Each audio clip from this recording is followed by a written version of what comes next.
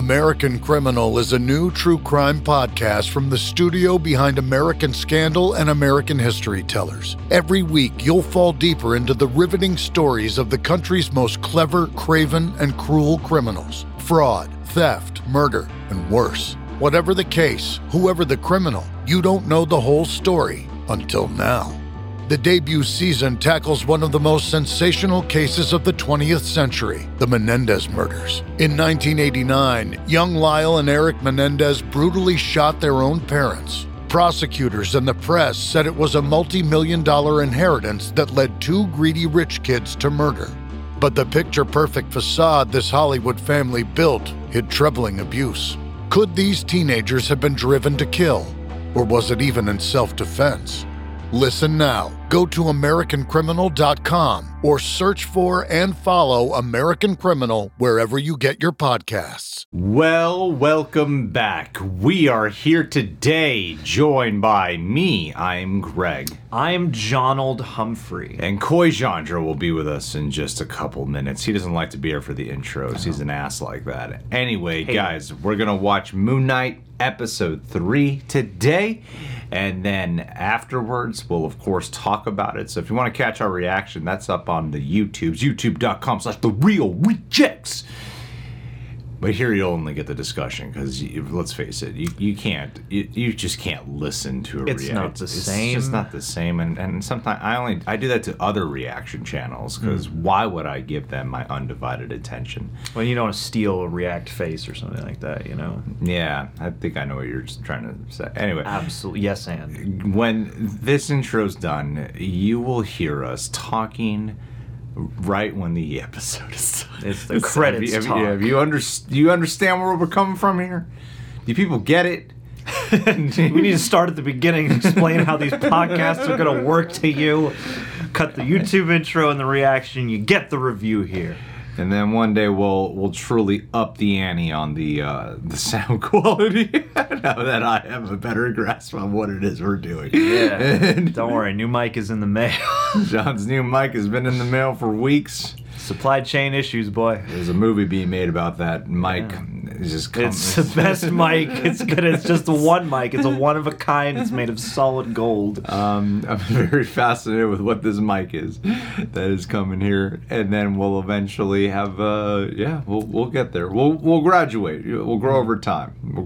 That's our style. Start off shitty, and then get less shitty. Slowly get less shitty. That's good. All right, let's just do it, and roll that intro. Yeah. Red hot comic book movie news. Shooting up your butthole. The Weekly Planet. The Weekly Planet. Please don't sue us. Here we go.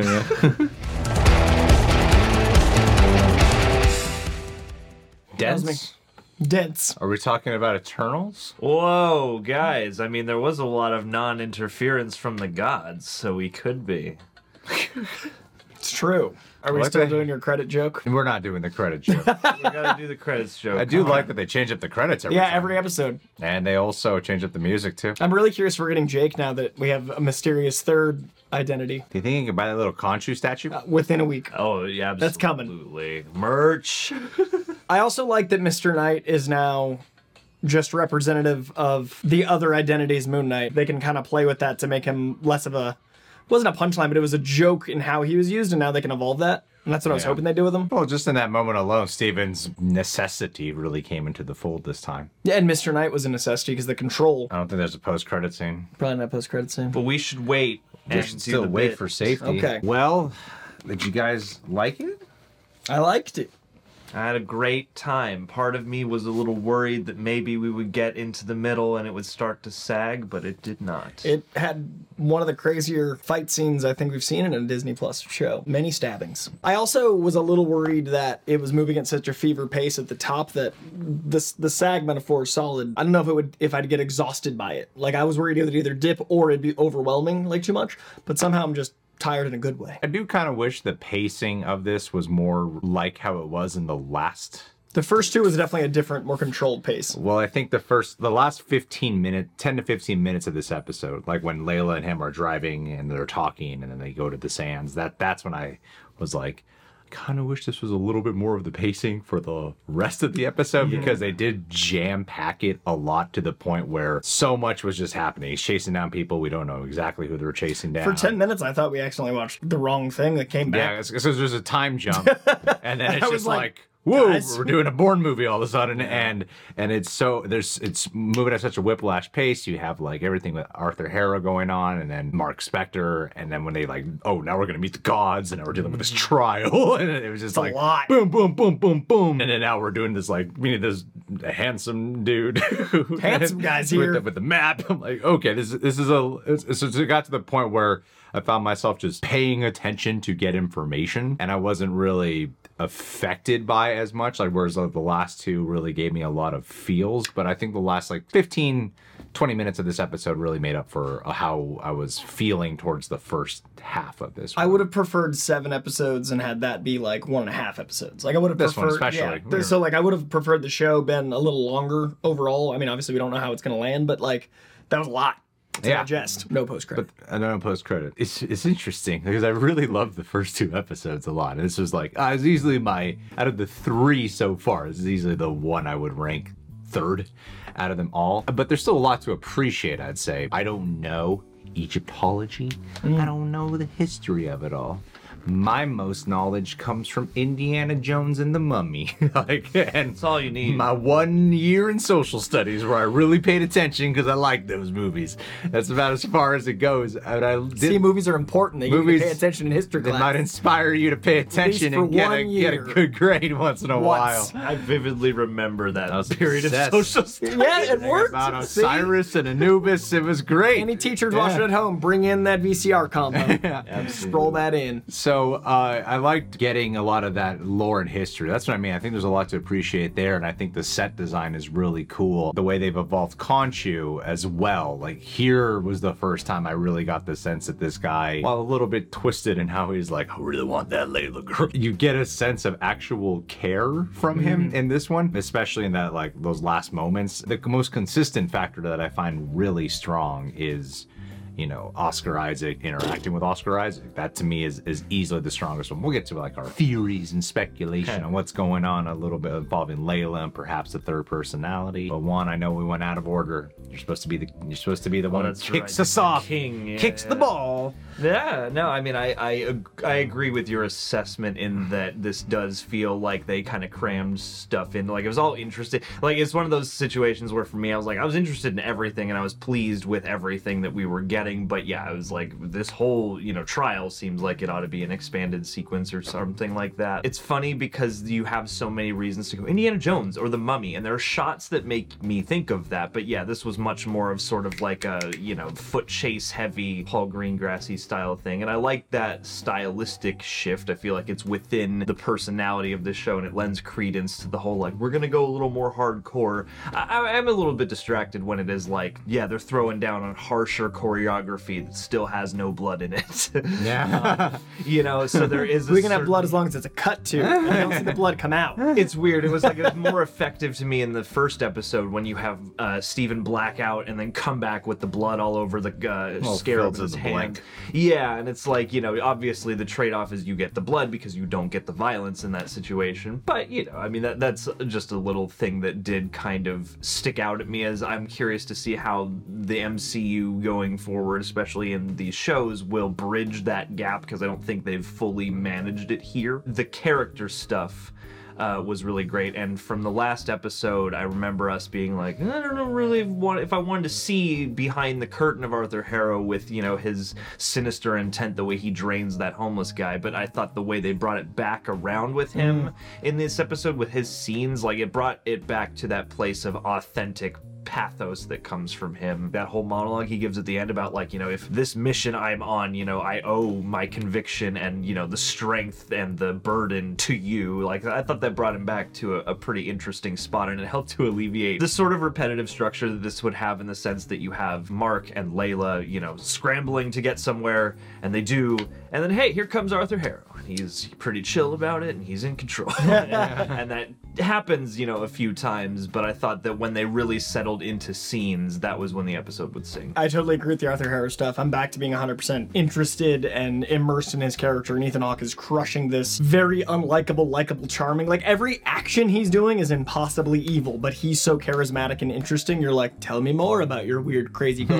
So that's like really impressive work. And also, I don't know if I've ever seen work with a DID study quite like what Oscar Isaac's doing, because not only do we see visual transformations with just like eyebrow use and all those things from one personality to another, but when he's taken over by Khonshu and the voice of Khonshu feels like it's bursting out of him and he's like getting exhausted by like being overwhelmed by this voice, that's another complete entity and another complete acting style. The work in this is insane. And Layla, we got that whole opening scene where we hadn't really had a lot of time with Layla one-on-one. It was really smart to open with that, endear us to her. That way we're more invested in their relationship throughout this episode. So if you only know Mark and Steven, you don't really worry about Layla's relationship. But by the end, we're like, man, Layla's falling for Steven and falling out of love with Mark at the same time. And now we care about Layla because of that 1 8-minute scene. So the structure worked for me. But if this episode was an hour and a half, or if this was spread across 2, I would have preferred it, just because I do feel like when you eat a sandwich that has too many toppings, some bites are more delicious than others. And there were moments in this that felt like a too salty bite, and I wanted the bites to be spread out.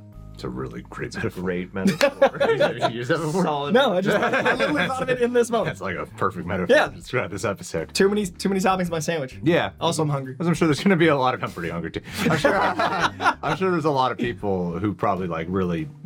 Other people, like, this is their favorite, and it's totally fine. Yeah, I think there's a lot to appreciate. I think the action was cool. I prefer more the close-ups on Moon Knight when he's fighting, because sometimes he was moving out way too fast for me. Like, when he got to the roof, I'm like, what the fuck? He was just there...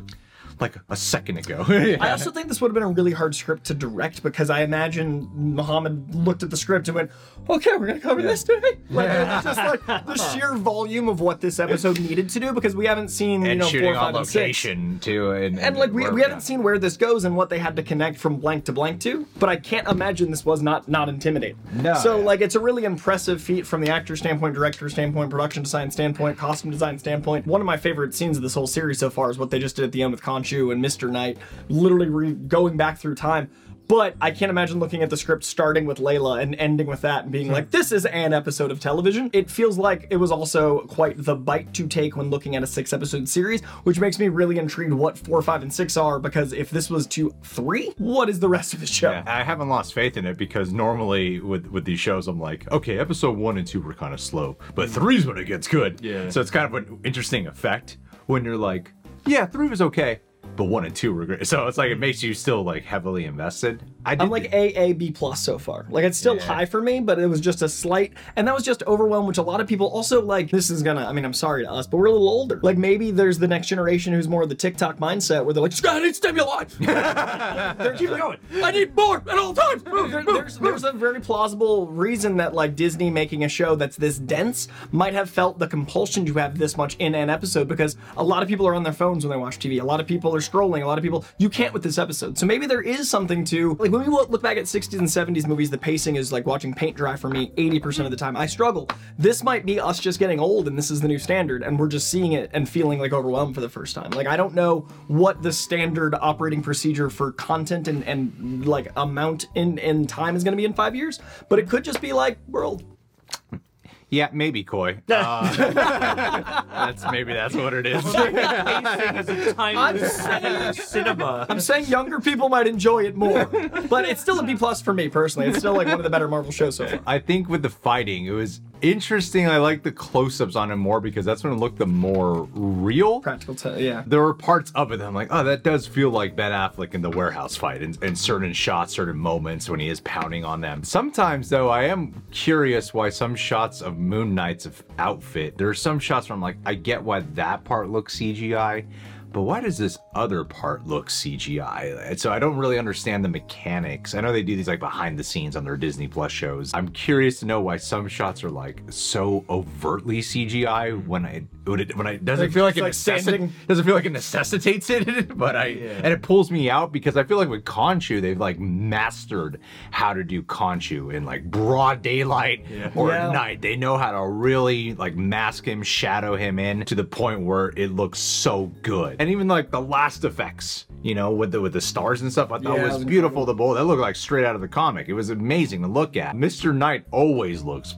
fantastic, but then Moon Knight sometimes I'm going, why does he look so computer at times when he doesn't seem like he needs to? I like the fight a lot. It definitely, like you said, more stabby than most of the more stabby. Also there we inventive. We've seen thousands of fights. I've never seen a horse spike fight. So I like having a new style of fight because the comics are able to do so many different. Also, I didn't even. This is the highlight of the episode for me, and it's a silly small thing, but because of my comic book love, they did the thing here that Eternals failed at. You guys know I love Eternals. What? I knew it was coming. I even looked. In Eternals, they made a movie that felt removed from the MCU, but had to go like, remember the MCU, with a couple lines of dialogue that for me felt forced and actually like took me out instead of in. This mentions a location within the MCU in a context that makes sense, and it goes, hey, we're gonna keep this very unique tone. This show feels nothing like a lot of the MCU, but because the word Madripoor in a sentence that fits in context is said in the comics, that word would have been bold. Like you would have just felt that little like connectivity, and therefore this feels like the comic book version of a shared universe more than the MCU. The MCU feels like the movie shared universe. This feels like reading a comic and hearing like, oh, I get it, and then flip the page. Like I thought that was the perfect delivery for Madripoor and for the MCU at whole. You know, in the last episode there was a book that had Asgard on it and Wakanda. You know, in the first episode when they hit that bus, the bus had the GRC on it, which is the thing they mentioned about like monitoring stuff in Phase 4. Little details, but Madripoor is out loud and cool. Yeah. You know what I think that what might have the reason why the emotional effect might have felt like it was moving too fast. There was a lot of new characters in this episode. You know, Yeah, absolutely. Like it feels like a new setup. That's what I was like, did I miss something in the last one? Like, and I was like replaying the previous thing on my head. I was like, no, that's where I left off. Like it's just like, did I miss something in a week? Yeah, that is a good point because it didn't hit me at the time, and this episode gave me part of what I was hoping for last time, which was okay. Now we're gonna do the Mark with Steven breaking through episode, and yeah, it didn't hit me until now, but you are dealing with so many new places and people the whole time. To quickly touch back on that thing that you said about the fighting, I think that too goes against the theory that this is all in his head or that there's some kind of alternate reality that we're experiencing here, because the more he teleports around and the more other people acknowledge the more it feels like, and even things like the Jackal or her being aware of the suit, it seems like this is a tangible thing that is actually magical and is actually happening. It hit me during this that this has two themes that are like really kind of cyclical throughout the MCU. So even though it's not like reference heavy, it is dealing with how do we handle preventative crime fighting and also gods not wanting to interfere with the follies and squabbles of man. Those converge here in a really heavy way, and it's like we had that in Civil War with the whole, you know, like eyes in the sky kind of thing, and I'm watching Agents of S.H.I.E.L.D. season 7 right now, and that's all about the past and hey, should we take the shot in the past if it means preventing blah blah blah in the future? Like there's so much about preventative crime in the MCU, and I'm now also waiting for them to take that one step further because we have this format to do that in, and I thought there were some good arguments toward that within this episode on display, and that was some of the strongest stuff they did here. We don't often talk about the macro of our world in relation to the MCU, but bringing up preventative crime, and something I've been thinking about a lot in our fiction, is obviously we're living in an age of like needing the moral compass of heroes in our fiction because our world feels like it's crumbling at all times, and we're seeing as we get older more and more evil go unchecked, and all of our governments and all of our formats aren't actually doing any of the things that we were raised to think they were to do.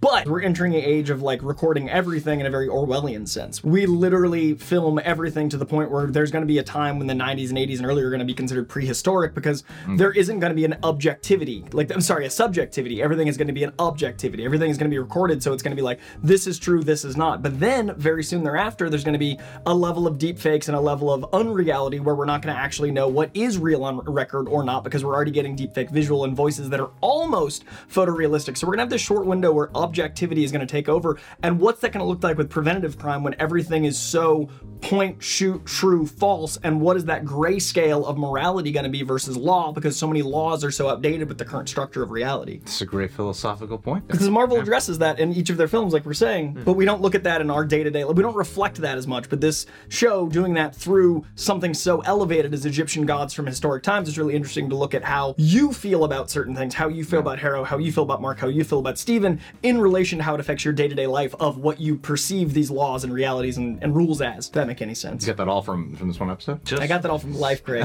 I got that all from life. That is a great like societal point of view. I think at its core with the MCU, and in this show in particular, really focuses on what its characters is about self-acceptance.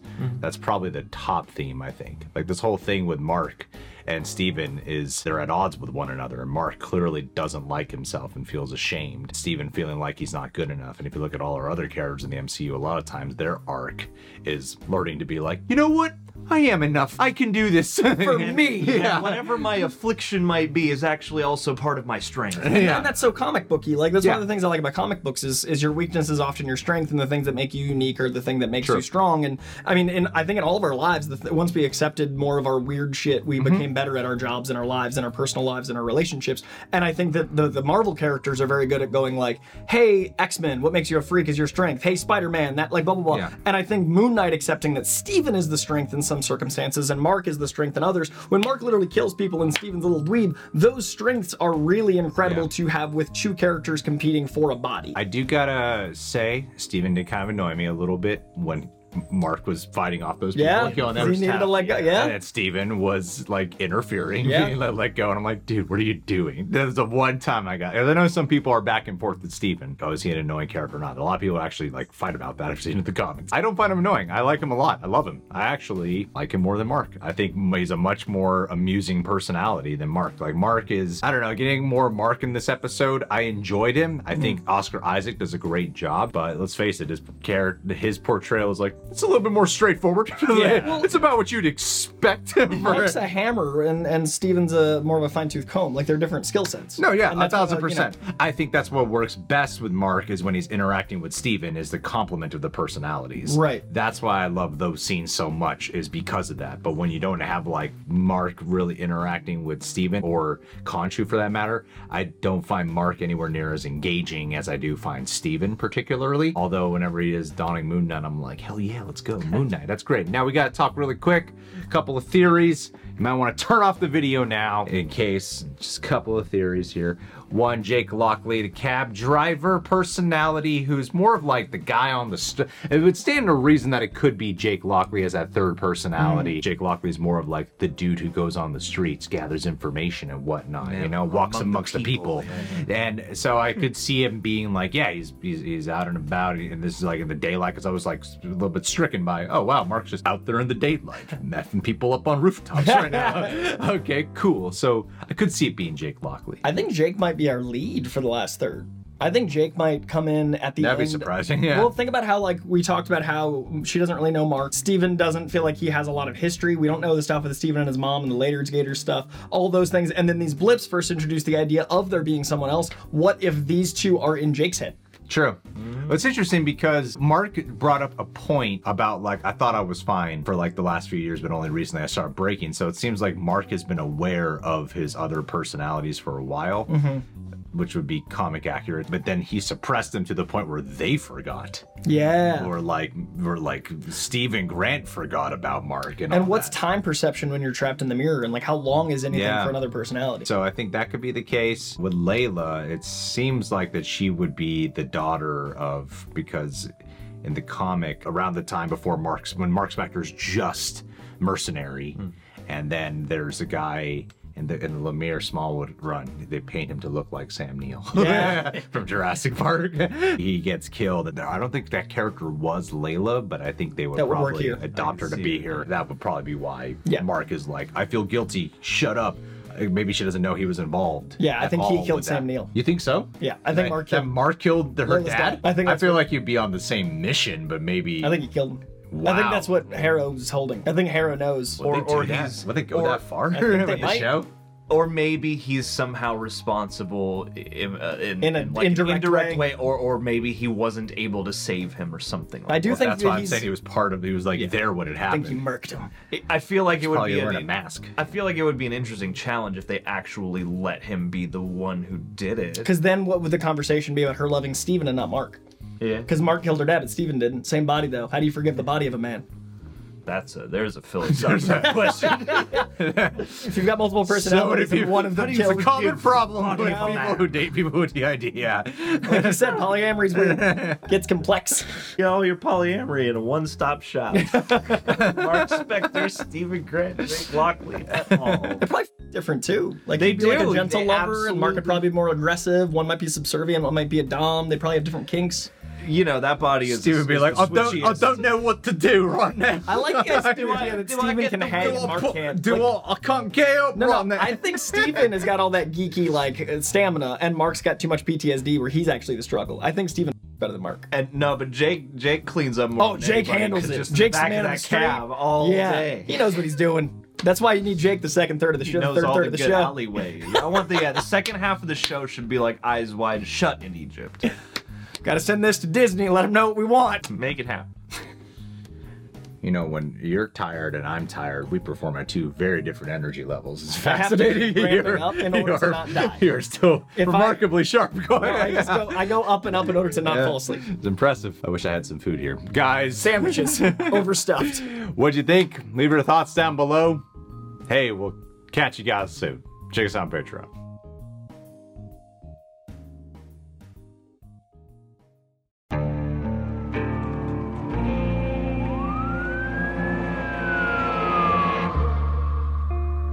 What would you do to achieve the American dream? The big house, the happy family, the money. 911, what's your emergency? Would you put in the hours? Would you take a big swing? What's the problem? What's the problem? Would you lie? Would you cheat? Were they shot? Were they shot? Would you kill? Yes. My mom is dead. My mom is right there. From Airship, the studio behind American Scandal, comes a new true crime history podcast. I'm Jeremy Schwartz, and I'll be taking you inside the minds of some of our most notorious felons and outlaws, exploring the dark side of the American dream. In my new show, American Criminal, you'll meet the picture-perfect brothers who killed their parents, the thief who stole babies, the crypto king who siphoned off billions, and plenty more. From assassins and gangsters to killers and con artists. Whatever the case, whoever the criminal, you don't know the full story. Until now. Don't miss the debut season of American Criminal, The Menendez Brothers, beginning February 29th. Listen wherever you get your podcasts, or to get early ad-free access to the entire season first, plus hundreds of other ad-free history podcast episodes, subscribe at IntoHistory.com.